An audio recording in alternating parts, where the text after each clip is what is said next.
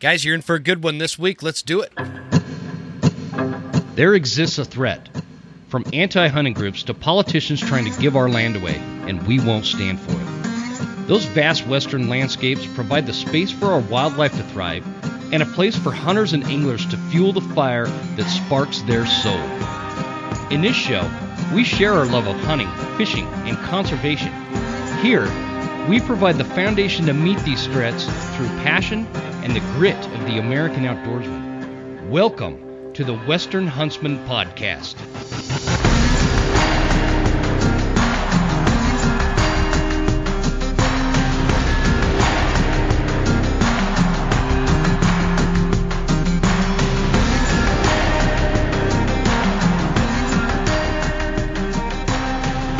Ladies and gentlemen, welcome to this week's episode of the Western Huntsman Podcast. This is Jim Huntsman, your host, coming at you from the Broken Time studio right here in Clark Fork, Idaho. Hope you guys are doing good. I know we are neck deep in, many of you are into the whitetail season. We just finished mule deer season up here. In fact, today was the last day in a lot of the units up north here in Idaho, so I've seen a lot of just masher bucks going down, but I failed to deliver. So now I'm turning my attention to muzzleloader elk and these wily old whitetails cruising around North Idaho, and we'll see how we do. But in the meantime, I've got a new friend that has written a book called Turning Feral. And in all or full discretion, I have not totally finished the book yet. I'm about halfway through, and I'm really enjoying it. It's a great book, and the author's name is Zach Hanson. And by luck, we were able to record tonight and get him on the show and get this book in front of you guys, because I think you're going to really like it if you check it out. So, Zach, welcome to the show, man. Well, I appreciate it. I'm excited to be here. I've been a fan for a while, and hearing my own theme song is what it really boils down to. Man, the craziest thing just happened. I don't know what happened, but you cut out there. I just hit record again. Now it's fine. So we're going to have like this weird gap there. I'm sorry. Yeah, no worries. I mean, that happens. I'm going to blame Verizon instead of AT&T this time around. So I record on a software called Audacity, and it just like suddenly stopped recording. I don't know what happened. I must have hit a button. Anyway.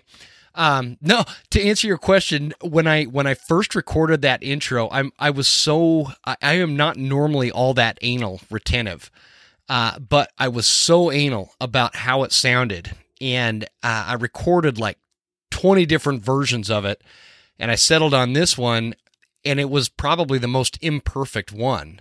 I just like the way it flowed, so I listened to it like 100 times when I first recorded it, and this was back in 2019.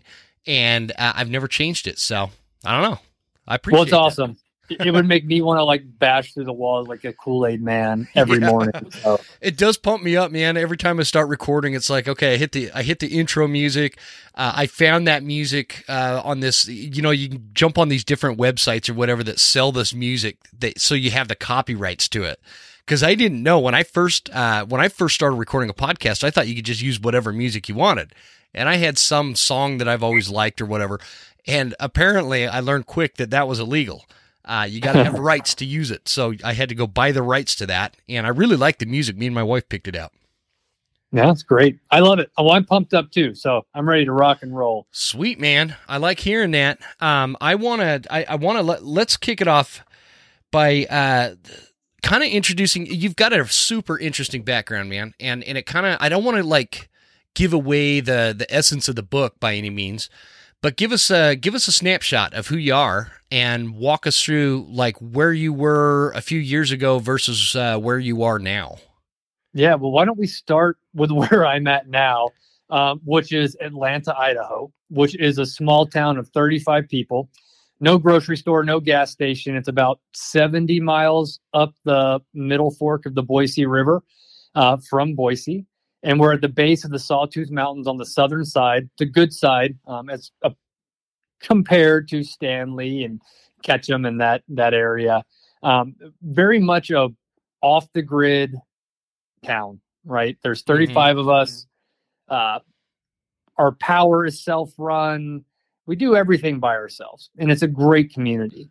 But to contrast that, where I was a few years ago, was in a bunch of big cities. I had always bounced around between New Orleans, New York, San Francisco, doing kind of the typical Bermuda Triangle in the United States of the tech hubs of the world. And then ultimately just packed my bags up and made my way to Idaho. So it's a little bit of a foreshadowing of a little bit of the book. Mm-hmm. But yeah, I'm off grid now, and I started off where I was very much in the opposite world. Well, I want to talk a little bit deeper about that, but how'd you grow up, Zach? So I grew up in Georgia, the state. It's interesting because where I grew up, there was a lot of hunting, right? Georgia, South Carolina, Tennessee. Oh, yeah. I had a lot of friends that were into hunting, but for whatever reason, mostly because my family didn't hunt, I didn't come from a hunting family, I just never took to it. I had friends who would go with their families and I'd occasionally get invited, but for whatever reason, as a kid, it just didn't strike me. I loved being in the woods. I loved reading books like Call of the Wild. I loved reading about mountain men, but for some reason, it just didn't hook me as a kid, and mostly because I didn't have much of an opportunity. Sure. But grew up in Georgia, South Carolina, went to high school there, was a wrestler all through high school and into college. And yeah, just grew up in the Southeast. So like you didn't hunt, but you didn't have like a negative view towards hunting or really a positive view. It was just kind of a thing that was there that you didn't do. Am I tracking? You're tracking it completely right, but it's also one of these things where, growing up in the early 90s and, going to school in the 2000s, early 2000s, hunting was there, but I only ever saw it as a trophy type of exploit. And for some reason that didn't appeal to me, but we had so much abundance in the, early 90s, early 2000s, pre 9/11. Like, I didn't grow up around people who were really hunting for food. So it was not something that I connected to like sustenance or a good, healthy source of meat at that time. So I think that's what kind of kept me at bay a little bit, is I just didn't really see the point. And then you grow up and you go, what do you go to college for this? Like, I don't even know exactly what it is you do, something in tech. And I know that you were living a pretty bougie lifestyle there. It seemed like from the book. It was. Yeah, it was, but it didn't start out that way. So I actually, let me put it frankly, my dad kind of gave me the option of like hard hat or college application. I wouldn't say that I was like a star student in high school. I was mostly focused on wrestling and girls. So, college was something that I just kind of fell into and ended up going to a state school, like one of the two that actually accepted me. And I wasn't a tech major. I was actually a political science major. And from there, I started to really pick up my academics. I'm like, wow, I really kind of want to do something with my life. Let me button down a little bit. So I did in college. I actually finished college in 3.5 years instead of 4, mostly because I was paying for some of it, which helped light the fire under my ass. Yeah. Working a couple jobs through college is not always the funnest thing in the world. But I ended up getting a job with the Department of State. So I actually went overseas. So I was living abroad in Russia, Kyrgyzstan, the Republic of Georgia, ironically, and then ultimately working in Vienna, Austria. So I was doing kind of this public work, Department of State, working for the Organization for Security and Cooperation in Europe, and kind of realized that the public service is great, but you're never going to make a lot of money. So I was like, well, let's go back stateside. Let's reevaluate. Let's take stock of this liberal arts degree that I've, achieved. Yay. Sure. But I want to do something in business. So I actually ended up going to business school in, of all places, Saudi Arabia. And that is because I am probably one of the most frugal people in the world. And I was refusing to go into debt for school. I was able to graduate undergrad debt-free from working and everything. And there are 2 countries apparently in the world that will subsidize education for foreigners. one being Finland and one being Saudi Arabia. And I had already done my time in the cold north of Russia. Yeah. So I said, let's give the desert a try, and ended up going there for a little bit, and started my MBA, which, is a little bit of a long-winded story, but I didn't finish it. I did 2 semesters, and ultimately the Arab Spring kicked off. So the Department of State there, after a few death threats and getting held at gunpoint a few times, were like, you know what? Being the only American on a Saudi university is probably not the best place for you right now. You should go back to the U.S. Somebody held you at gunpoint on the campus? Not on the campus, off the campus. And it was, Saudis, they have something called Mutawa. It's the religious police. They were kind of wondering why a, white male in Saudi Arabia was just kind of walking around, and they always carry guns. So they were walking up and, did their whole passport checks. And I was going in and out of the consulate there. So I think they had, their own suspicions. So they stopped me and did that. And then it was suggested that I should leave. Dude, there was something. So I've been to Saudi Arabia when I was in the military, and there was something. It was, I don't know how to explain it or describe it to people that have never experienced somewhere like that outside of the U.S., where I don't want to call it authoritarian, but it kind of is. And like, there's just this general feeling of hostility in some of those countries. And like yes. you don't want to screw up, or you're going to, you don't want to break a law that unknowingly, you crossing the street in the wrong spot or stepping on a crack or something. Does that make sense? It's just like, you feel like some stupid shit you do you can end up in a lot of trouble. And maybe I'm off base with Saudi Arabia. I wasn't there for very long. No, you're not. It's one of those hostile. things. Yeah, you're 100% correct. There's this tension that just kind of rides in the air. Tension. That's a good way to put it. Especially for a foreigner, like you said, where you hear stories of people being locked up for really silly shit, and you don't really know what the silly shit is that you could do. And I am one who's probably pretty prone to silly shit, so it was always me too. Attention for sure. Yeah. So, okay. So then you ship yourself back, or they ship you back to the U.S. because of the Arab Spring going on. What year was that? 2012. 2012. Okay, that sounds about right. And you come back to the States. Then what? Come back to the States. I wanted to finish my degree, my master's degree. I didn't want to pay for an MBA, so I ended up going to Johns Hopkins.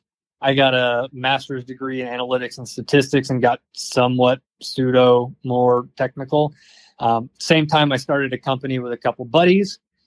We miserably failed at building that company, like burn it to the ground, like did everything you could do wrong in a tech company starting out. And then I ended up going in industry. So I ended up working for IBM. So for the next really 8 years, I got married at the time. My now ex-wife, she was an FBI special agent. So we were just traveling around the U.S., mostly for her different locations and job requirements in the U.S.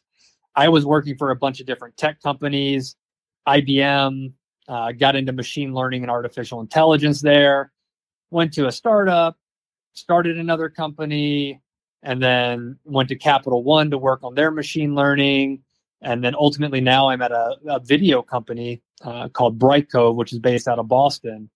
But my whole career has just been remote. Through my last marriage, it was always have bag, will travel. So, we were bouncing around for the FBI. And then I was just on a plane all the time. Like I said, I was going to New York, San Francisco, Chicago, Austin, wherever my tech teams were, which were pretty much in one of those 4 locations, for years. So what I'm trying to highlight here for everybody listening is like, it's crazy to think, especially the way you describe it in the very beginning of the book, kind of the life you lived and, what you wore and how you had to travel early on that Monday morning and go to like DC or whatever. It's interesting to think of, because we all know that type of lifestyle. And I guess I may be able to relate it a little bit better, because I was similar in a sense that I was looking for that corporate life that you just feel like you're supposed to pursue because of the nature of our society and Yep. what they prop up as successful and blah blah blah. And I just it just wasn't me. I didn't make it in that because it just didn't fit who I was as a person.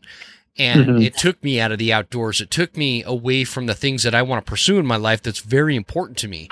And so the question it kind of begs the question, when you're doing all that, at what point did you start getting this itch to pursue that wild and primal life that you live now, and hunting became more of like, you started thinking about it? How did that even come about? Like, I know, well, I don't want to say that because it's in the book. I'm trying to be careful with that.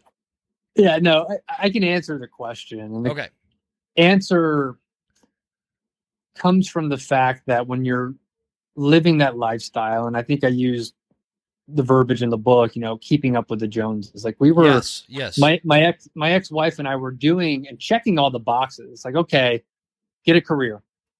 Get an airline credit card so you can rack up the miles so you can get upgraded to first class all the time. Check. Drink your Jack and Coke on the flight. Check. Go to Singapore, go here, go there, take a nicer vacation somewhere. But the dissatisfaction with it was always kind of latently there. And I've always tried to suppress it with other things that living in a city could provide. Did you know? So, for instance, did you know why, Zach, you were dissatisfied? Just as a side note, before you go on. Not at all, and that was what was so frustrating about it. Is because it was at this point where it's like, okay, I've been chasing this for so long. I feel like the dog who like chases cars and eventually he catches up to one. He's like, oh, what the fuck do I do with this car now? I don't know. And I felt that way. And when I got to that point, it was more along the lines of, okay, now I recognize there's a void. How do I fill it? And I've always done physical things. I was a wrestler in high school. I've done jujitsu since I was 15. So I was always jujitsu. Yeah. My ex-wife was a world champion in jujitsu. Like we always were at jujitsu all the time. And it was such a great relief and release for us living this lifestyle, always on the road, but it left something else. There was just something I felt that was missing. And I tried it with ultra running and I got a little closer, right? Because that was outside. It would at least be running through neighborhoods or a trail run if I drove my car out to somewhere to get some training in. And I started to kind of feel this pull towards the outdoors. And I just started to recognize that jiu-jitsu is great. I love it. I still do today. But the nature, just fresh air, it like gave me this hard reset every time I'd be out there. And I was like, okay, there's a pull here. And it really wasn't until my late 20s when, influencers are influencers. I am not immune to podcasters like Joe Rogan. And when he would have Cam Hanes on or talk to Jocko about shooting a bow, it was about that time where that was just starting to get popular. And I'd be listening to this. I'm like, wow, like maybe that's what I need to do. I like the outdoors. I like the idea of stalking through the grass with a bow and arrow. That sounds sexy. Let's try that. And that was kind of the impetus to even get me in, was just that thought of how do I get a relief from this pressure that I'm feeling all the time on the road. Yeah. And then you kind of just, not to fast forward, but I don't know if my dogs are going nuts out there. So I record in an old camping trailer, and it's not very soundproof. So sorry if my dogs are. Well, we can't hear it, or at least I can't. Okay, so. It might be picking up through the mic. Anyways, you kind of go.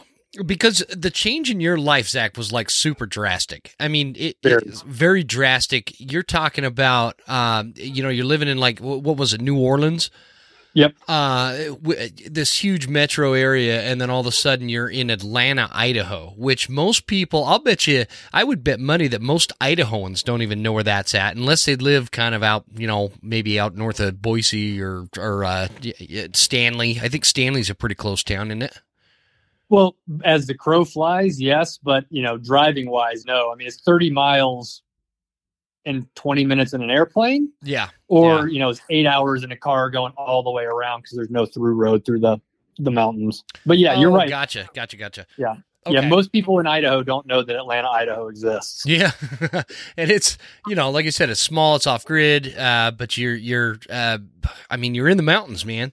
And for me, I love it. I love this whole concept of living one way and feeling trapped in that. I've been there. My wife and I, we moved down to Utah, to Salt Lake City, which was like this huge metro area compared to what we were used to. And we both grew up in Utah, but it wasn't like what Salt Lake City is, where we grew up. And Salt Lake City just seemed like this foreign place to us. And I remember a few years later, I'm sitting on the freeway I-15 that runs through Salt Lake, and it's like bumper to bumper traffic. And I look up at the mountains, the Wasatch Front, which is, if anybody's ever been to Salt Lake knows what I'm talking about, this massive mountain range right there, and you can see it from anywhere in the valley. And I'm looking up at the top of that mountain, and I'm thinking, what the fuck am I doing here? Like, I need to be up there. Why am I sitting on this freeway with a million other people getting frustrated about just trying to drive home from work? Like, this is not who I am. It doesn't fit me, and I need to get the fuck out of here. And that's what we did, and we ended up back in Idaho here. But so I guess that was a very long way for me to forget the actual question I was going to ask you. Well, I mean, we were talking about getting up to Atlanta and the drastic change. Yeah. How did you tell everybody kind of how you found Atlanta? Well, first off, it's probably pertinent to say that I just did not, up and leave New Orleans on a whim, right? Mm-hmm. There was a catalytic event in my life, which was an unexpected divorce from my now ex-wife.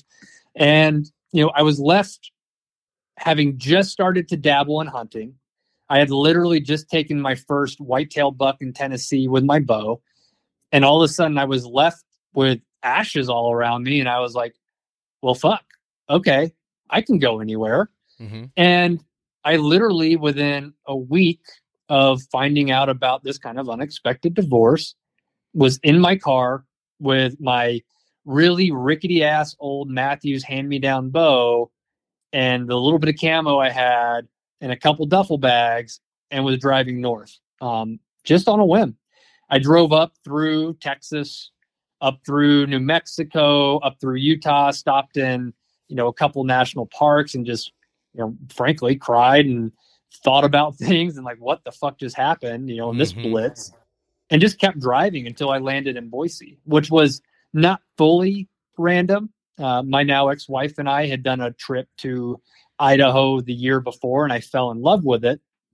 And ironically, we went up towards Stanley in May when there was still snow on the ground, of course. And I remember being there, and this was several months before the divorce happened. And I said, hey, we're going to move to Idaho one day. And she kind of laughed. She's like, yeah, well, maybe in 18 years when I can retire from the FBI, we'll do that. And I'm like, no, it's going to happen.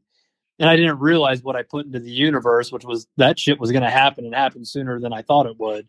Wow. But ended up in Idaho from that point on. And then when I got to Boise, I found some temporary housing, regrouped for a month or two, and then just set out on a fucking quest to find where I was going to rehabilitate myself. I knew about hunting at this point. I'd been bow hunting. I knew I wanted to learn to trap at this point too. So I wanted to find a place where I could do everything out of my back door. So I went over to like Lemhi County and went up to Leadore. I went over to the Arco area and, Fairfield, went up your direction. And then on a whim, there was one property in Atlanta that came up for sale, and it backs up to 3,000 acres of national forest land. And I went, and it was a snowstorm, and I drove 4 hours in the wrong direction. Had to find, yeah. And so ultimately I drove for like 12 hours that day just to get to Atlanta, and found it and fell in love, and was fortunately in a position to where I could get that property. And the rest was kind of history. And so the property's off grid? Not fully. So it is off grid in so much that it's not tied into like Idaho Power or anything like that. We have our own as a community, again, of 35 year round residents. You know, we run our own electric off of a dam that we have on the river. You know, we have propane. Ed Staub brings propane up to us every once in a while. You know, we mostly run wood burning heat. Yeah, obviously we have generators for the house, but yeah, pretty much off grid outside of the electricity that's self-run as a co-op. So I'm just like friends and coworkers and family. You up and moved to this cabin out in the middle of nowhere. I know you still work remotely from it, but like friends and family at the time, and even your coworkers, you're like, hey, you know, I got a wild hair and decided to move to Idaho in the mountains where I'm in a town of 35 people. What was their reaction? I think a lot of people were worried about me. I mean, just to be frank, you know, I've been prone to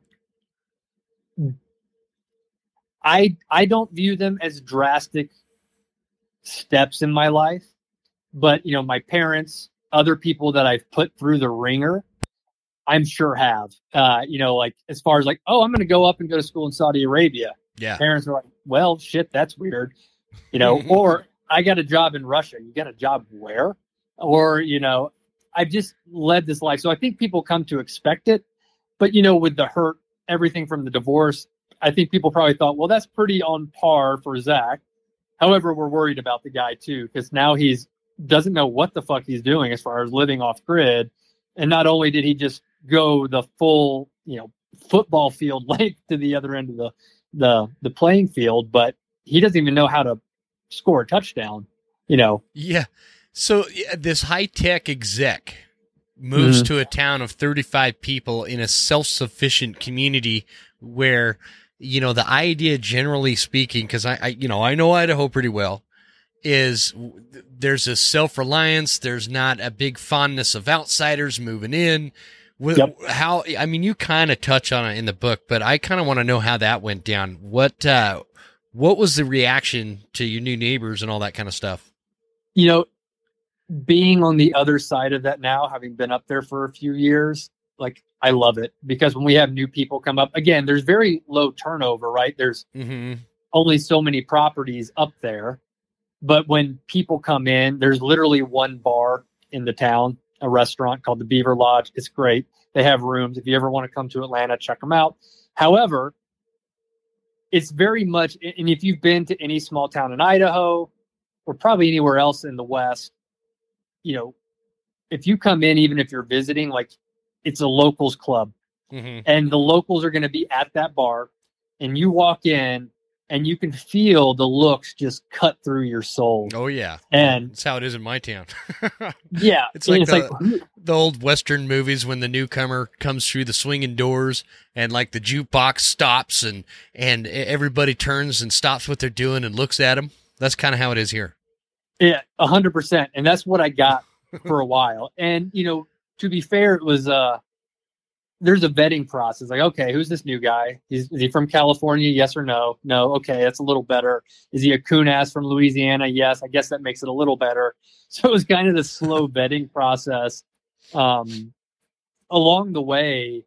But in most circumstances, I would imagine if someone from Idaho or, you know, someone who had some experience of being self-sufficient landed here, they would probably do better than me because they would be showcasing their skills like, oh, I can go fix this truck, or yeah, I know how to put chains on my truck tires, or I know how to start a fire in my wood burning stove, of which I knew nothing.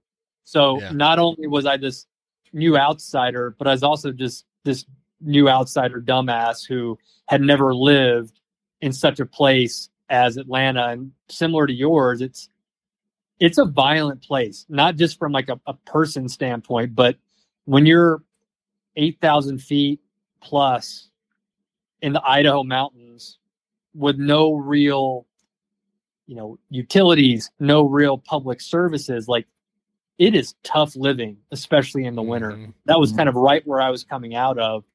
And, you know, I just didn't know what I was doing. So I probably made a fool of myself, but eventually we broke through that.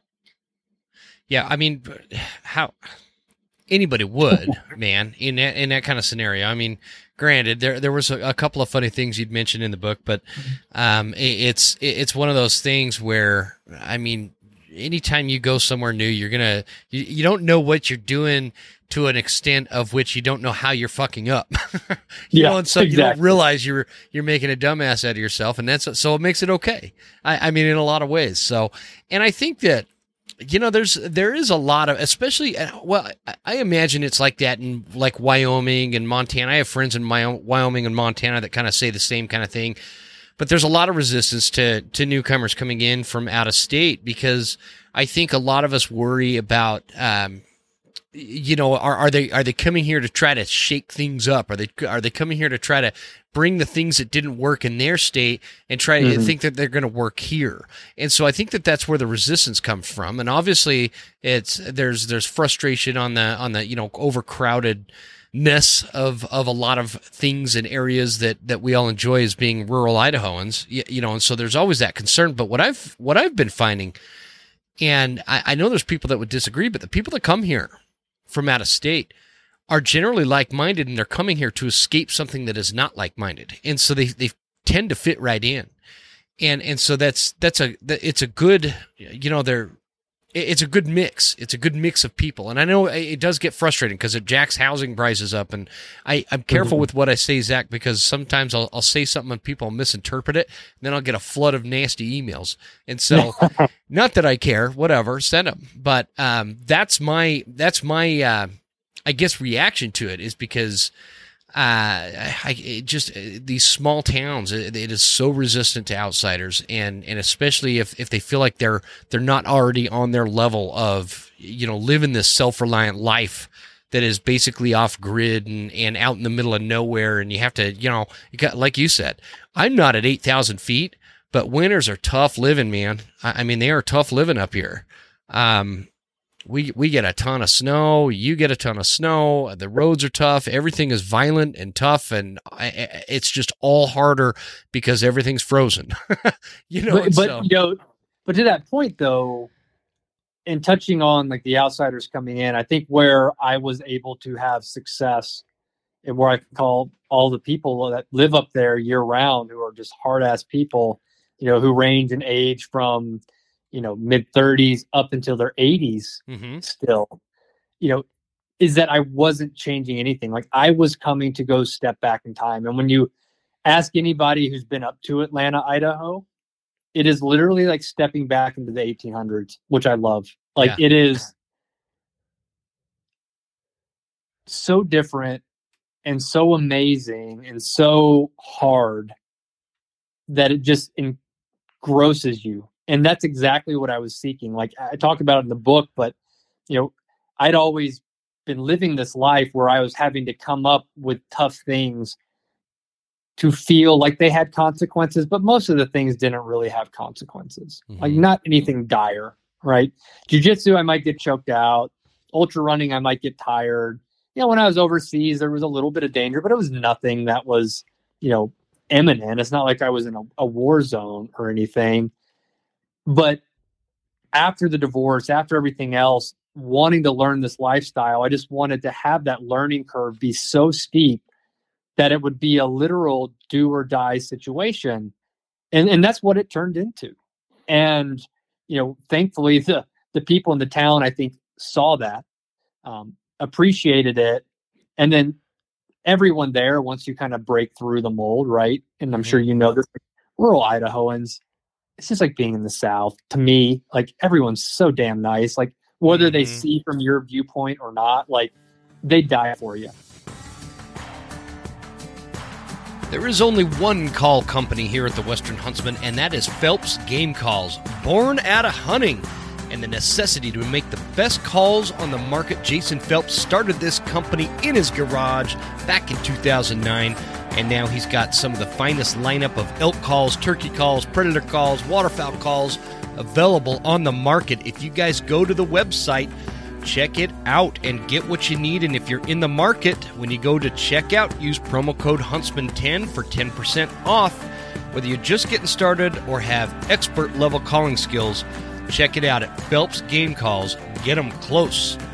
Hoffman Boots is a fourth generation owned boot company, a family of shoemakers based in North Idaho. I've been sporting a pair of Hoffmans for close to a decade, and I really like the Hoffman Explorer in the 8-inch. It's the best boot out there, so check it out at hoffmanboots.com, and you'll see the whole lineup of hunting boots and lineman boots and pack boots and everything else right there on the website.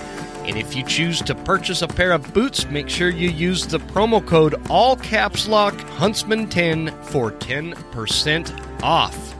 Scree Gear, extreme high-performance hunting attire and gear that is scientifically tested. Complete layering systems and some of the finest merino wool products to keep you warm and comfortable. And it's all backed by a great company. What I really like about Scree is if you go to the website, they have these bundle options like the elk bundle or the whitetail bundle or the turkey bundle. All that stuff that'll get you completely outfitted for your favorite hunt. The starter bundle is a really good deal. Make sure you check that out. They've got the VIP sizing guarantee.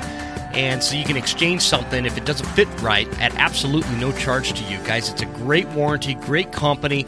And at checkout, as always, use promo code The Western Huntsman for 15% off and free shipping. The Elk Collective. Folks, the best investment you can make when it comes to hunting is what's between your ears. Having elk knowledge is what separates those who succeed every once in a while versus those who notch a tag every single year. So go to the Elk Collective and sign up. There's over 150 videos in this online course to teach you everything you need to know by some of the best experts to ever enter the elk woods. It's a great program at a great price, guys. And if you use the promo code, The Western Huntsman, you're going to get $20 off of your entire course. So instead of $89, you'll get it for $69. And now that September is over and we're into October and November and all these fall hunts, if you get it now, you're going to have an entire year to go through all this course. And believe me, you're going to need it. There's so much content in there. So check it out and use the promo code, The Western Huntsman, all one word. Last but not least is Tacticam. Guys, you know I've been using Tacticam for a very long time. I really like my Tacticam 5.0s. I like my Tacticam in the wide lens, so you can get that kind of wider angle and shot. They've upgraded now. They've got the Tacticam 6.0, which is super cool. I can't wait to get mine. And also the cell cams. Don't forget about the Tacticam Reveal cell cams. They've got a bunch of different series of these things, and I've got them all over my property, so I know what's going on at all times. Whether I got a bear that's coming after my chickens, or if I have an intruder down at the driveway, or if I have a giant monster whitetail buck over in my hunting spot, I know what is going on at all times. I love my Tacticam Reveals, guys. Check it out at Tacticam.com. Let's get back to the show. Here we go. Oh, yeah. They would.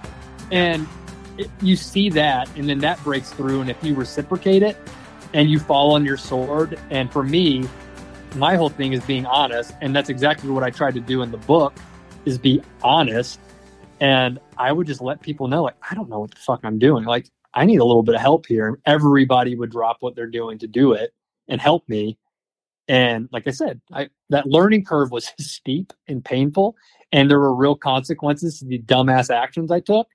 But that's exactly what I was looking for, and that's exactly what I found out there. So as you got settled in there, and you're kind of meeting all the neighbors and settling into this new life in a cabin at 8,000 feet elevation in the Wild West here, so yep. To put it one way. What was like some big surprise that you really didn't expect? Maybe you had it in your mind that things were going to be one way, but the reality is once you hit it on the ground, it was way different. Do you have something like that? Chopping wood, man. Holy shit.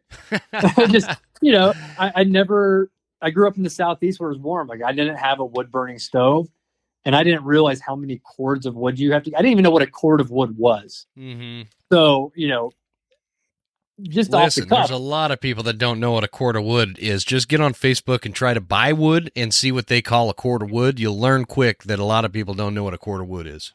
Yep. Fair enough. But, just even that. And that was just one of those like shocking things like I did not take into account, thankfully, is, how much effort. like put the hunting and the trapping and everything else that I wanted to do aside. Like, how do you just stay warm?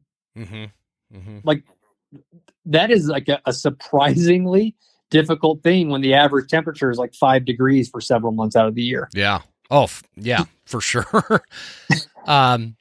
Yeah, chopping wood is a whole man. I could do a whole podcast on firewood. It would bore the shit out of people, but it's a crazy thing. But a little hot tip, man. I've chopped many a log in my life, so I don't want anybody to give me a hard time about this. So I have earned my dues when it comes to chopping wood, splitting wood, stacking wood, all that kind of stuff. I finally broke down and bought a log splitter, and it's a game changer. They're like, I don't know, $1,200, but it's a game changer. It's mostly a time thing for me. I'm able to split so much more wood in a 2-hour time period than if I did it with an axe, and I love it. Yeah, so I found that out this year. So this was our third or fourth winter up there. I had been so stubborn and hard-headed that I wanted to chop everything by hand. But little foreshadowing, I met a badass mountain woman who ended up being my wife, and we now have 2 kids together in this amazing time frame. So we have 2 little mountain babies, and this year, all of my wood chopping in the summer fell right about the time my son was being born, which was August 15th of this year. So thankfully, one of our amazing neighbors had a log splitter. He looked at me and pretty much just called me a dumbass and said, use the fucking log splitter. Nice. And I relented, and it was amazing. Yeah. It went so much faster. Game changer, right? I mean, I should have a log splitting company like sponsor this show. That's how big of a fan I am. I love my log splitter. I put my the little ear things in that connect to my phone, and I'll listen to a podcast or something while I'm splitting, and in like 2 hours later, all of a sudden I've got a couple of cords of wood split and ready to go. It's awesome. So yep, and it's more uniform. That was what my wife was saying. Yeah. I guess I am a very terrible cutter by hand with consistency of sizes of logs. So we have 2 different stoves in our cabin. So the upstairs one is a little smaller. So, the sizes of the logs I'd split would be all over the place. But now with the log splitters, like, damn, these are uniform. These things going great. Upstairs, downstairs, perfect. So God, I agree awesome. with you. Yeah, tell me about your cabin, man. I'm super curious about it. Yeah, so it backs up to National Forest. So the way Atlanta's laid out is very interesting. There's, a huge downtown area, of like 4 blocks of probably like 20 houses. We call it downtown. And then on the back side of the town, which would be the south side, there's 2 big hills. And, in my mind, and I call it in the book, it's like we live up where the Grinch is, and downtown in the little city area is called Whoville. We're just on the backside, and we look down into the Yuba Breaks, what used to be Yuba City, looking down towards Rocky Bar, which used to be the state seat in Alturas County, a long, long time ago, back in the gold mining days, which is what Atlanta was founded on, gold mining. The interesting thing about Atlanta, and this is kind of a sidebar, is since I've been up there, I've been so engrossed in the history. You just get absorbed in this area, the presence and the power that's out there. But the town actually was one of the most, if not the most, lucrative gold mines in Idaho. No kidding. I didn't know that. Yep. And, there's still some gold mining there today. We still have a lot of people who have, claims and everything, but it was at one point had 2,000 residents in I think 1876, something like that. Of course, the majority were Chinese emigres, but it's actually been this whole thing. I actually wrote a fiction book called The Bone Scraper, The Atlanta Lode, which is going to be a series. It's kind of like Quentin Tarantino meets Louis L'Amour. It's a Western set in the 1860s, very violent, but really fun. But it covers all the history in Atlanta, Rocky Bar. And then in the second book, they all go down to the Owahis and learn about all the Hawaiians and everything. But I say all that to say there's just so much history there. Yeah, and there's actually an Atlanta Historical Society. And, I just got fully engrossed in that, in the downtime between hunts and trapping. Yeah, I'm looking. I pulled it up on Google here, and it says Atlanta, living ghost town. Yep. And that's that sign coming in. Our home in the mount, or our home in the Sawtooths. Yep, that's us. Because I've never been. I've known where it was at, but I've actually never been to Atlanta itself. So, well, the standing offer, come out and we'll go run on my wolf trap lines. All right, you got a deal. Oh, I found the Beaver Lodge. There we go. Yep, that's it. Pretty yeah, sweet. you need pretty sweet spot. Need a place to stay. There you go. And a burger. So, and that kind of brings up a whole other topic, man. Tell me a little bit about how you got into trapping. You'd mentioned you'd met with Rusty Kramer, who's he's been on the show. Yep. And a great dude. I think he's still president of Idaho Trappers Association.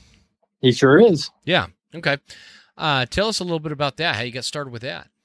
Well, it's interesting, and I'm sure the lifelong hunters, lifelong trappers, the feedback I've gotten has been very positive, but I'm sure some people roll their eyes because I approached everything from a very academic standpoint. Mm-hmm. Coming in here to Atlanta, having only bow hunted for like 2 years and been pretty much a failure at it, except for the one deer I took.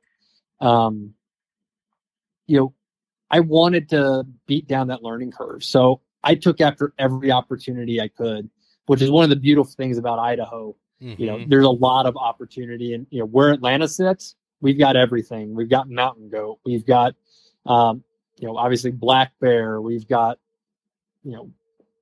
antelope a little further downriver. We've got mule deer. We've got it all. And so, I started out with elk hunting. I was in a fortunate position to get a guide and went over in the White Clouds and did my first archery elk hunting, started to learn how to bugle and cow call and do all the things scientifically year over year. Went antelope hunting, mule deer hunting, black bear hunting.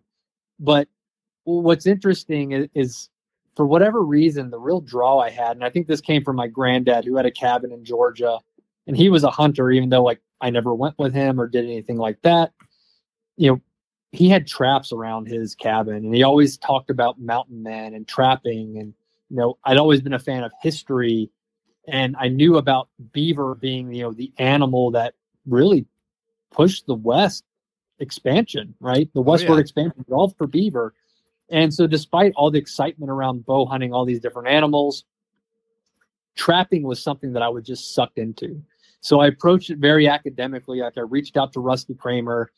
Before I even set a trap, I was at the Idaho Trappers Association conference, going just all over the place, just anywhere I could learn from people, because I knew trapping would be a different thing than hunting. Mm-hmm. And I still feel that way today. It's like there is, in my mind, and people might argue with me, it's like there's hunting, and hunting is great. You have that primal feel of chasing down an animal with a stick and a bow, right? That's cool. But then you have trapping, which is just this fucking grueling experience. Mm-hmm. And that's the only way I can describe it, is it's grueling. And you have to become so intimate with the animal to understand and get them to step in, for a wolf, right? You have thousands and thousands of acres, and you need this wolf or a coyote or a fox or whatever to step in a 6-inch by 6-inch square metal plate, right? And that doesn't seem hard. And when people who've never trapped, they think, oh, you're such a cheater, you just go out and put traps and trap these poor animals. The ability to get them to do that and step on your trap is so hard. Mm-hmm. And when I started to do it and I found out how much smarter these animals were than me, oh my God, talk about like a drop kick to your ego. It was brutal. Yeah. I always get a kick out of all of that, man. There's so much of it. The whole, especially from non-hunters, non-outdoorsman type kind of people, when they say things like, trapping is cruel and it's not sportsman, or baiting bears is not hunting because it's so easy. You just get all these bears coming in all over the place. You can't even keep up with them. And it's like, people say that stuff, and it's like, the fact that you said that tells me that you don't know shit about what you're talking about, because it's just not like that. And you're right. I think a lot of people, they kind of group trapping and hunting together as if it's like a super similar thing, and it's really not. It's a totally different lifestyle, and really, I feel like you have to really focus on one or the other to be really good at it in terms of seasonally. Like somebody that is really big into elk hunting is not going to be out trapping every day in September or whenever wolf season opens. I can't remember. I think it's it's about September. I think it's sometime mid-September, mid-September sometime. over. Yeah, they cross over. So, like, I have buddies that are prolific wolf hunters, or I'm sorry, wolf trappers. They do a great job every year getting these wolves trapped, but they don't start until after their hunts are ended because they understand they can't kind of do the two together just because of the nature of how different they are, and it takes you to a different country, and the work that goes into both of them are so vast. I love it. I love the concept of it. So, tell me a little bit about trapping in terms of did it attach to you as a passion? Is it something that drives you more so than hunting does, or which one is kind of like your primary focus now? I would say trapping. It's so different, like you said. Like I believe that the trapping I've done and the focus I put on that has made me a better hunter. Mm-hmm. Again, just from that, like, attention to detail, understanding animal patterns. I mean, of course, a beaver or an otter doesn't have the same patterns of an elk, right? But there's some things you can put over, like patience, blah, blah, blah. But trapping has been where my focus has been at. And it's just because it is such a bottomless pit of knowledge. And every time you think you've got it figured out, an animal proves you wrong. And it's just,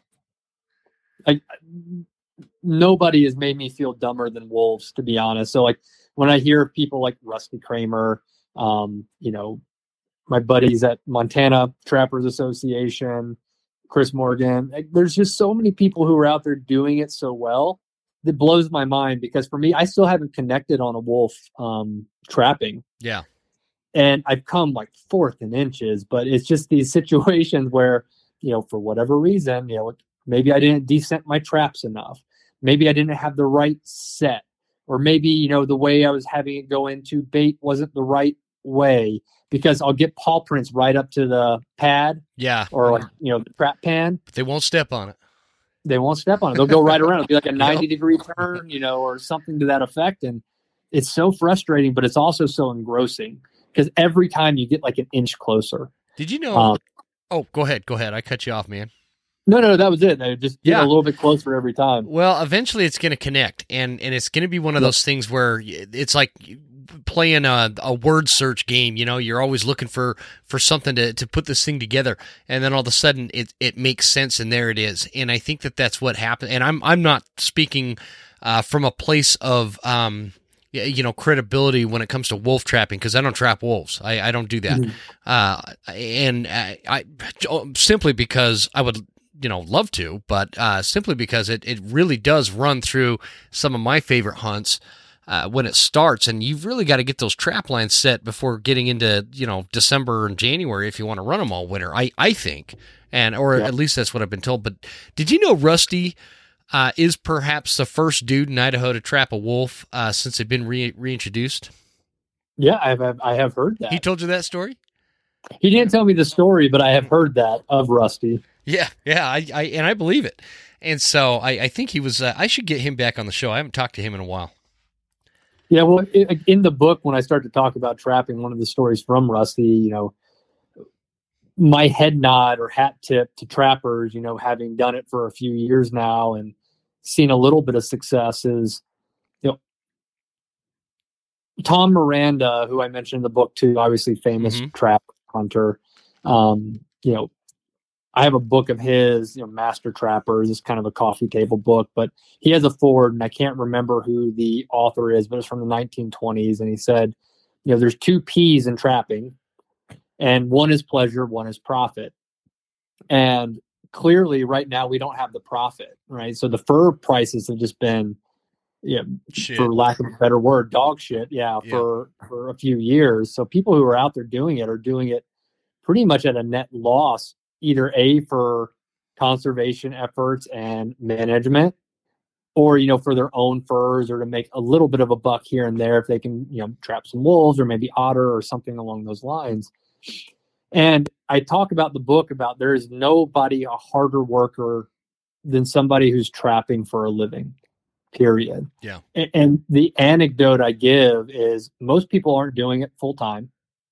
And, Rusty is an example, and I have a picture in the book, and he sent me a video too, but, you get missed catches, right? You might be targeting wolf, you might be targeting coyote, you might head out to check your line at 4 a.m. before you punch into your regular day job at 9 a.m. And oh shit, you've got 2 full-grown mountain lions or black bears in your trap.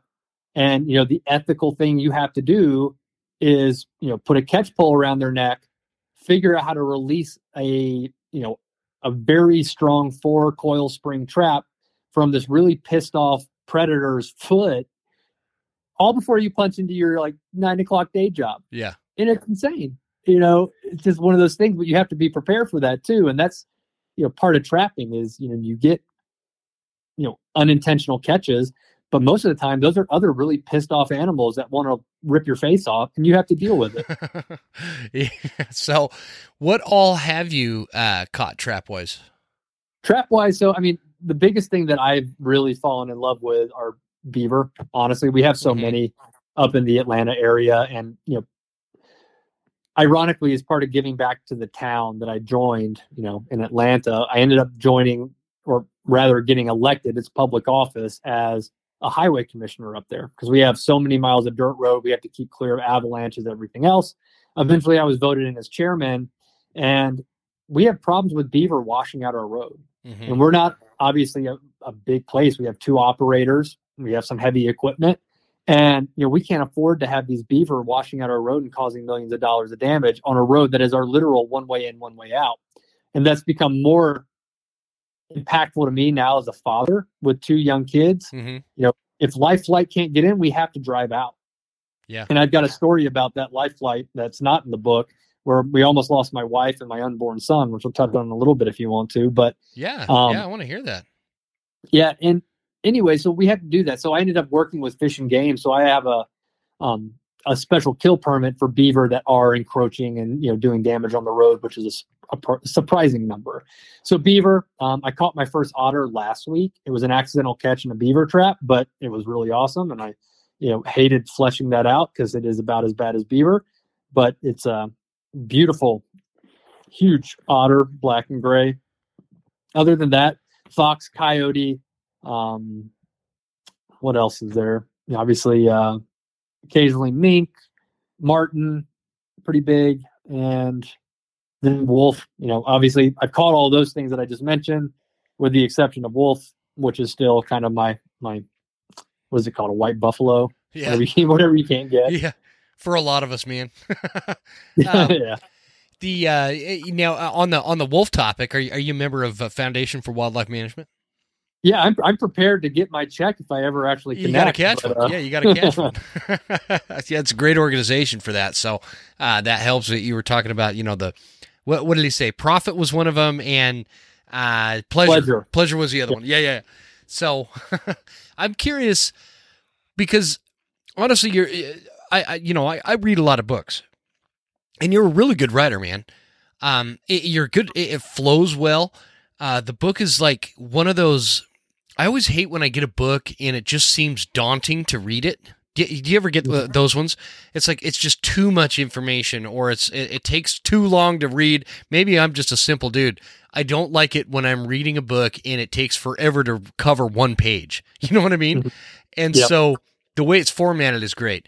What made you sit down and say, you know what, I'm going to write a book about this because it's an interesting thing because the transition you went from is pretty extreme. What made you want to write a book about it? I've always liked writing is the first thing. I've always been a writer. I've written another book. It was on artificial intelligence. Like I said, I just got done with writing 2 fiction books that I'm shopping around to publishers. Like, writing is kind of like my cathartic getaway. So I'd already been taking notes. Like, I've always journaled. So I kind of had these notes about, like, I knew when I was going through this divorce, when I was doing these things, that the things I was feeling, the things I was going through were not just me. There were other people who've gone through that stuff before. So I wanted to log, my unique experience. And then obviously I took a very unique path towards what I call like rehabilitation. But it was sitting down and talking to friends and then talking to new friends who were like, dude, like exactly what you mentioned earlier. Like, okay, so you were flirting around San Francisco and New York like a couple months ago, and all of a sudden now you've got, chains wrapped around your neck, crawling through rivers, Mm-hmm. making leather beaver tail and sending it back to me. Like what the fuck just happened to you, dude? Like, what hole did you get sucked in? I love it. And it was great to hear that, but then I started to think about like, the term is becoming more colloquial now, like adult onset hunter, right? You hear that more and more. I think the pandemic, people realizing that, oh no, I can go to the grocery store and they might not have meat on the shelves, or I might have to fight some obese chick for a roll of toilet paper. Mm-hmm. You never know. And that's made more people, I think, hunt curious. Couple that with some of the popular influencers in the space who talk about bow hunting. And, I realize I'm not necessarily a unique anomaly, but I think there's so many more people who are good people who would benefit from learning about hunting, learning about trapping, that don't quite have maybe the, some might call it gumption, others might call it stupidity to go full bore like I did. And there's just not a lot of resources out there for people to say, oh, I can do that too. Sure. And that's really what I wanted the book to be, is like to cover all of the folly that I went through, which is a lot. And if you've read some of the beginnings, like, just down to like, okay, I shot a deer for the first time. Yeah. Now what do I do? I love that. I love the way you described that too. It's like, okay, we accomplished this, but now the work, actually starts, and it's like, what do I do with this thing? Yeah. And YouTube and how to gut it, stuff like that. I love stories like that. I love when people make drastic changes in their life to follow something that they're passionate about, or something that they feel like they're missing in their life, and they make a major sacrifice or change to achieve the thing that fulfills them better. And that's what this story is, and that's why I kind of, we first connected, and I read briefly the description, and I was interested like immediately, because that is right up my alley in terms of, I've always been a hunter. I've always been an outdoorsman. I was raised that way. My whole family was, and so it's always super interesting to me when I see somebody who wasn't like that growing up, that made this drastic change as a lifestyle and has taken it on wholeheartedly. And now you're where you're living, compared to how you used to live and where you used to live, and what your maybe goals were 5 years ago or 10 years ago compared to what they are today. And the things that, because I just don't know that there's a lot of people out there that will ever fully understand how, the disparity between the two different lifestyles. Like getting frustrated because your Uber Eats didn't show up in time versus getting frustrated because you just sharpened your axe, but then you hit a rock and now you've got to stop and sharpen this thing. It's getting dark and you don't have enough wood. Does that make sense? It's just the life is so different. The perspective changes so drastically. And so 100%. Yeah. It is the consequences for actions. Like, great. If your freezer goes out in a city, okay, your food might go bad, but you can go Uber Eats or you can go to the grocery store and buy more. Our freezer goes out in Atlanta, Idaho, and it's snowing. We literally can't leave. Yeah, you're stuck for potentially days. And, what do you do then? Well, we have a backup freezer, right? Or we have a little pantry that we have enough preserved food that we've pickled or done whatever with. And it's that long-term planning. And, you seem to only learn how to long-term plan after something fails. Mm-hmm. That's a lot of what the book's about. Like, okay, well, I did this thing. Well, that fucked up. And now I had to pay for it in this way. Now I'm going to re-architect that area of my life a little bit differently so I can plan appropriately. And like you said, it just resets your brain in such a primal way that I can't ever go back. Right. I can't.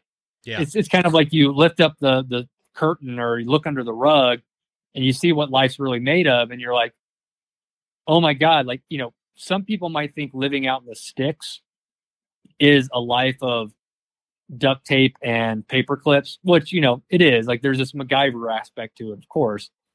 But what you really, it's really the inverse. You look at living in a city and you lift up the rug and you see all this infrastructure that is actually so fragile that you are so dependent on and so many people are dependent on. And, you know, I think the pandemic helped expose that, like the grid going down in Texas in the middle of winter. Yeah. You know, again, the supply chain issues we face with, like people are starting to see cracks in the foundation and driving to be hung curious, which again is, you know, ultimately why I wrote the book, to let people know, like, you know, it's okay. Like, I think everybody should have their elbows deep in a deer's gut cavity at one point in your life. And maybe 50% of the people who find themselves there might be like, well, this was an experience and I never want to do it again. Or the other 50% will be like, I feel amazing. You know, I feel it sucks. alive. Yeah, it stinks. This is horrible. It's not fun. It's gory. But now, if shit hits the fan, like I know what to do. I can pull a heart out of a deer and throw it in a pan, and you know how to handle the meat or turn the hide into clothes. You know, I'm always a little weary when I talk to people because I think people will, especially people I knew in the cities, are like, "Holy shit, man, you went full prepper!" Like, you know, do you have like a cavern with ammo and everything else? A bunker? Like, well, sort of, but you know, also no. I don't have like, you know, 800 days of dried foods. You know, it'd be cool to get there one day now, but sure. You know, it's not full prepper mode, but it's about being prepared. So it's a fine line between, you know, what you might see on the History Channel with doomsday preppers or whatever, but there is this just element of self-resilience. Yeah. And the reliance that you have on yourself. And I think that there's a changing tide of how people view because the term prepper got demonized. Is that the right word? It kind of got this nasty connotation of like these super fringe kind of unrealistic conspiracy theorist type people that are stocking up for like a zombie apocalypse or apocalypse. And I think that after, like you said, COVID kind of changed the perspective on that and kind of shined some light on that's not what prepping is. Prepping and being able to survive and having some self-reliance in how you live is just a smart thing to do because it, like you said, I don't think that people understand how fragile our system and our societal system is and how easily that could get derailed. And I worry a lot, Zach, like when I travel for work and I do go visit some of these big cities like the ones you were talking about periodically. And I feel like that there is this massive amount of people in today's world that are kind of just going through the motions in life to achieve things that other people have defined as being successful, and they never questioned it. And so they're kind of in like this zombie mode, pursuing these things that don't really actually make them happy, and they end up living this unfulfilled life of emptiness. And that's that was me. Yeah. Yeah. And it's how many people out there do you think are going through the motions like that? Like, what do you have like have you ever thought about like what percentage of the population, especially from men, because I think that this kind of thing is more of a mentality from the man's standpoint. If you grew up, you know, a few decades ago, there was this standard that men had to have or achieve. If this is making any sense, but have you ever thought about that? Like, how many people are going through life like that and just fucking it up, and they don't even know why? A lot. And what's funny is, obviously the book has come out, and the trapping community has been a huge supporter of it, and it's started to kind of eke and weave into kind of the periphery of conservation groups, other people who are interested in hunting. But even within those groups, some of the feedback I've gotten has like literally just, I didn't have a lot of expectations on what feedback would be, because I've always just decided to put stuff out there. Like, I write it, Mm-hmm. I work with a publisher, like get it out there, like close my eyes and see what comes back. But the feedback I've gotten is like, so many people have just reached out and said, you've described the thing that I haven't been able to, which is, Yeah. I feel trapped, or I feel like I'm in this rat race. And it's even some people who are, pursuing outdoor lifestyles, like, trying to be conservation officers or something else. They're like, I'm trying to fill this void. And I think that maybe being a conservation officer might solve that problem, or, working as a biologist in the outdoors might solve that problem. But, talking about not getting to the core of just this rat race that so many of us get stuck in. And that's been one of the most uplifting things, to be able to put something out there that people can at least resonate with, and maybe help them, define their own emotions and, worries about our broader society. Yeah. And saying it's okay to unplug, it's okay to step back and, do things the old way and learn those things, even if you didn't grow up around it, right? Like, it's okay Yeah. to go and Yeah. fail and try. And as long as you're out there doing it, you can find mentors for sure. But yeah, that's been great to hear that feedback more than anything else. I think you're going to find that, how long's the book been out? Just a couple of weeks. It came out Okay. on October 18th. So just at a month. Sweet. So I think you're going to find that a lot of people are going to have that kind of feedback, that similar feedback, and the relatable, and it doesn't matter. But like what you were just talking about, Zach, like there is this void that they don't know how to fill. They don't know, they know there's a void, but they don't know why. And it's because so many of us have been, it's been ingrained into our mind that there's a certain way to live your life as an American. Right? There's a certain thing to pursue. There's a certain path that everybody needs to take. And that kind of thing, it bothers me, because it wasn't always like that. But when you look back historically, it was these things of self-reliance and being able to achieve and handle situations and react accordingly and be prepared and protect your family and all those things. These were all just normal. Whereas we've become the society where it's like somebody else is putting a dot on a road map and then putting you in a car in cruise control and saying, this is where you have to go. And then we get these people that are super depressed. We've got this society with the highest amount of people on like these different medications because they're depressed and they don't know why.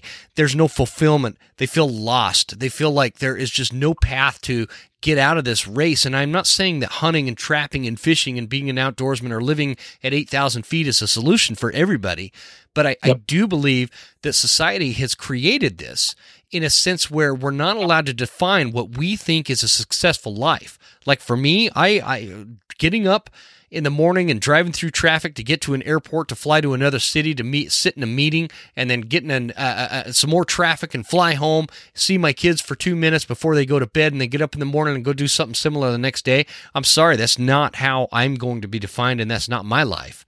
It's just not. I don't care how much somebody pays me. And so yeah, you're it's giving inspiring. me PTSD with that. PTSD with that description, man. Like, it literally gives me chills, like hearing you describe that, because that description you just said was me. I know. Yeah, absolutely. And it was me too. And so it's just that's why I was so excited when I kind of read the premise of your book.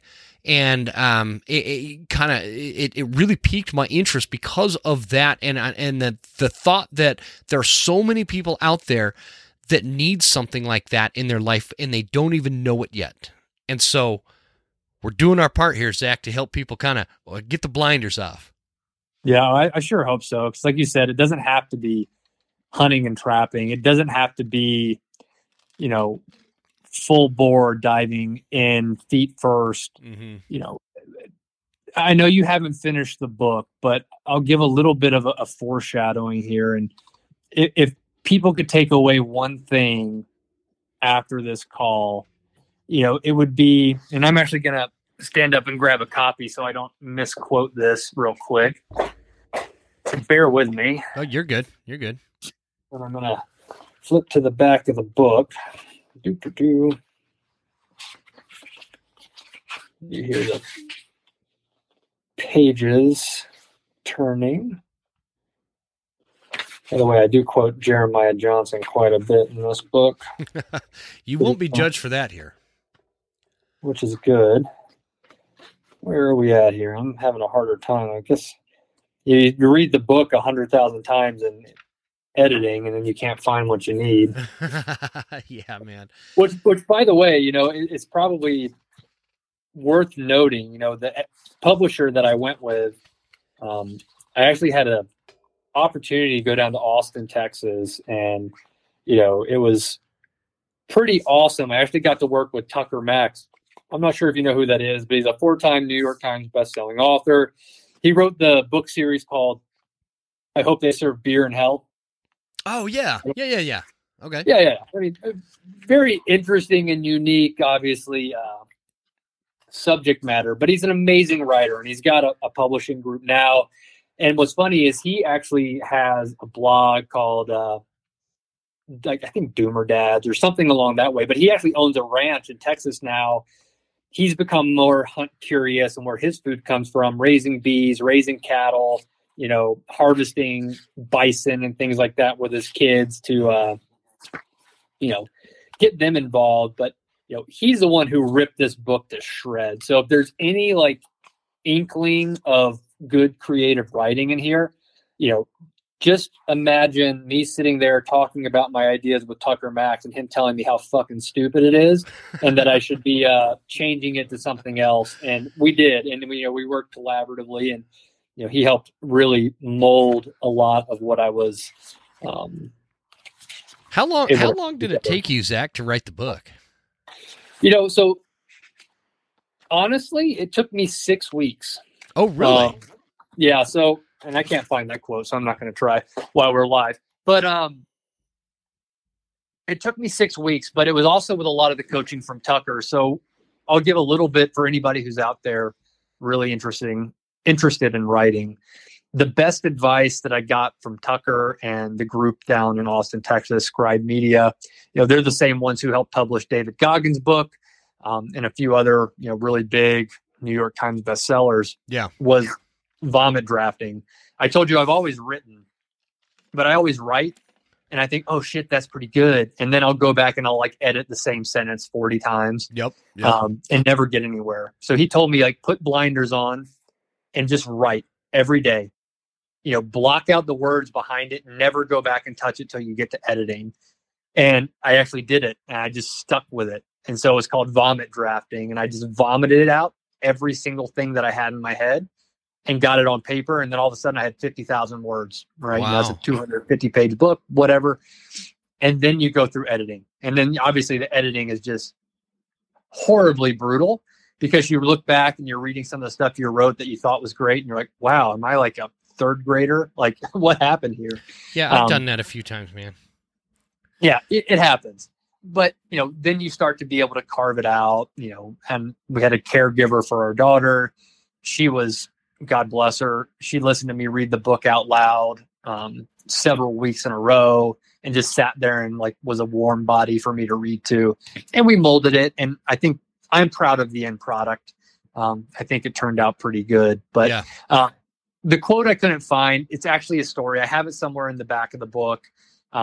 It was a story that was written in 1907.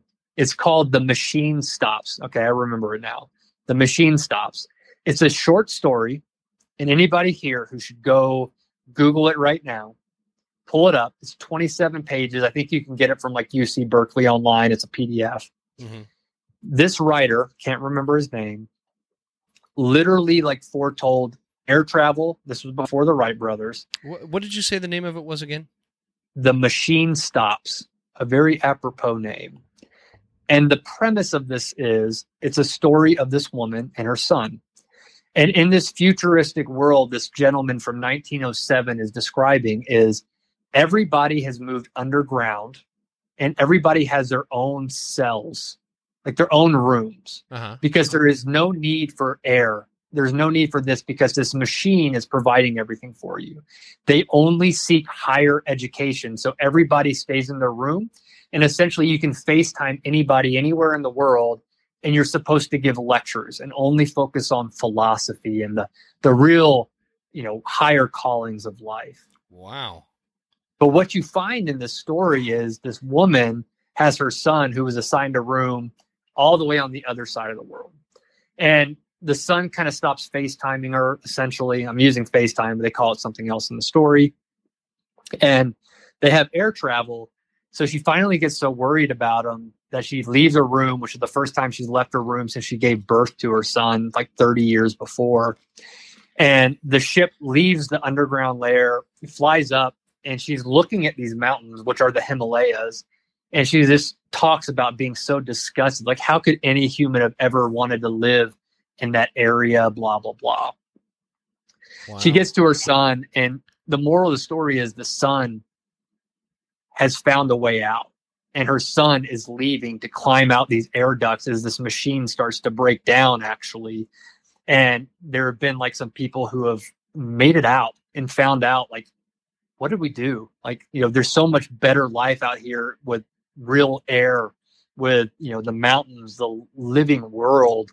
And it was just so enthralling to me that existed. And somebody was already thinking about that in 1907. And I think it summarizes our world so well that we've just been, like you mentioned earlier, just indoctrinated that let us provide for you. Let us put you in that car, set you on cruise control. Don't worry about anything. But people, and I think I'm one of them, have started to kind of see the flaws in that and are starting to break free, just like they did in that story. But it's amazing. You should go read it. It's 6 pages. It's almost creepy, man. It's almost creepy that a guy wrote that in 1909. Let's see, 1907. Yeah, you'll have to look it up, but it's pre-1910. That's crazy. It's half eerie that somebody had that kind of foresight, because it probably is like some kind of preemptive way to talk about what our society, and not that we live underground in cells or whatever, but there is just I don't know. I'm going to check that out. I'm going to read it because I'm interested in stuff like that. I think it's pretty cool. It'll absolutely blow your mind. Yeah. There was actually somebody at my work who had mentioned it to me who was like an English major, and I read it offhand. I'm like, holy shit. Like, there is no way like this crazy. Person wasn't a time traveler. But yeah. You'll read it. It'll blow your mind. And it just goes to the storyline we're talking about tonight. Like, it's sad. And you're right. Like, the prevalence of pills, the depression. Like, I have close friends who have gone down these paths of, careers, whether it be lawyers, doctors, whomever. And, we talk, and sometimes it's sad. Like, there's real depression there. And it's from, people who have succeeded by those standards that have been set out. And then you think about the people who were left behind, right? Yeah. What are they feeling? And there's so many. It's just a generation. Oh, yeah. It's sad. Yeah. It's bad. It's gotten it gets worse with every generation, and it just feels like there's no way to stop it and no way to refocus what it means to live your life in a way that you want, not what society expects of you. And that's what I like about what you did is you bucked the system when you had achieved these heights as working in what we all have been indoctrinated to view as a successful life. And you gave it all up, and you bucked the system and pursued what you were passionate about and what you felt as a calling to switch to. So anyway, congrats on that, and congrats on the book, man. I know I've kept you long here, but this is a really good conversation, dude. Yeah, I've really enjoyed it, and love the podcast, and had some great guests on in the past. So I feel very privileged to have been able to join you, and even more privileged that you picked up the book and you've read some and you've enjoyed it. And I just hope that it'll continue to impact people in a way that either A, gets them outdoors, or B, helps them find their own path to happiness, because that's exactly what my path brought me. It brought me a new wife. It brought me 2 wonderful kids who all love the outdoors and are willing to go do dumb stuff with me in the woods. I love it. I love it, man. And you're raising a new generation of outdoorsmen and hunters and people dedicated to this kind of lifestyle. So it's absolutely fantastic. So you guys listening, Turning Feral, A Modern Journey of Hunting, Trapping, and Living Intentionally in the Wilderness by Zachary Craig Hanson. Zach, where can people find the book? Really, wherever books are sold. So Amazon is probably the best place. Barnes and Noble carries it. Probably not at your local shop, but you can get it online. If you Google it, you'll find it. And any support will be much appreciated. No, that's fantastic. I have guys. I'll put the link to the Amazon where I bought it off Amazon and it was here in like 2 days. It was awesome. I'll put the link in the show notes so you guys can check it out. And is there anywhere else you want to direct people to, like Instagram, Facebook, website, anything like that? Well, given my history in artificial intelligence, I gave up most social media long ago. However, I am pretty active on LinkedIn, if you can call that a social media platform. So if you have a LinkedIn, add me there.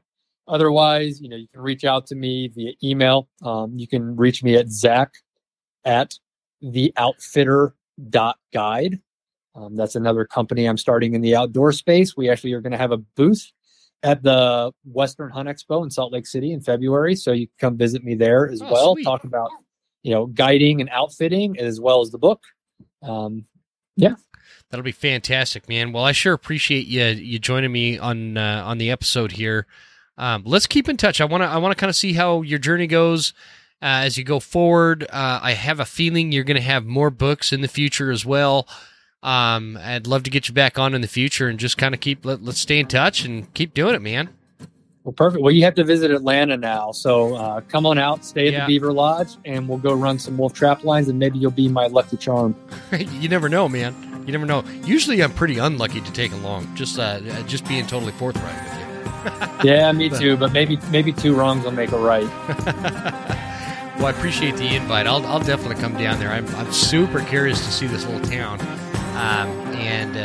Again, man, thanks for coming on the show. This was awesome. Perfect. Thanks, Jim.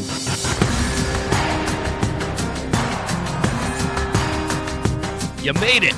That's the end of the episode. Thank you so much for tuning in. Please make sure you're following us on Instagram @TheWesternHuntsman and write us a good review at Apple Podcasts. Thanks, guys. See you next time. Stay Western, and I'll see you on the mountain.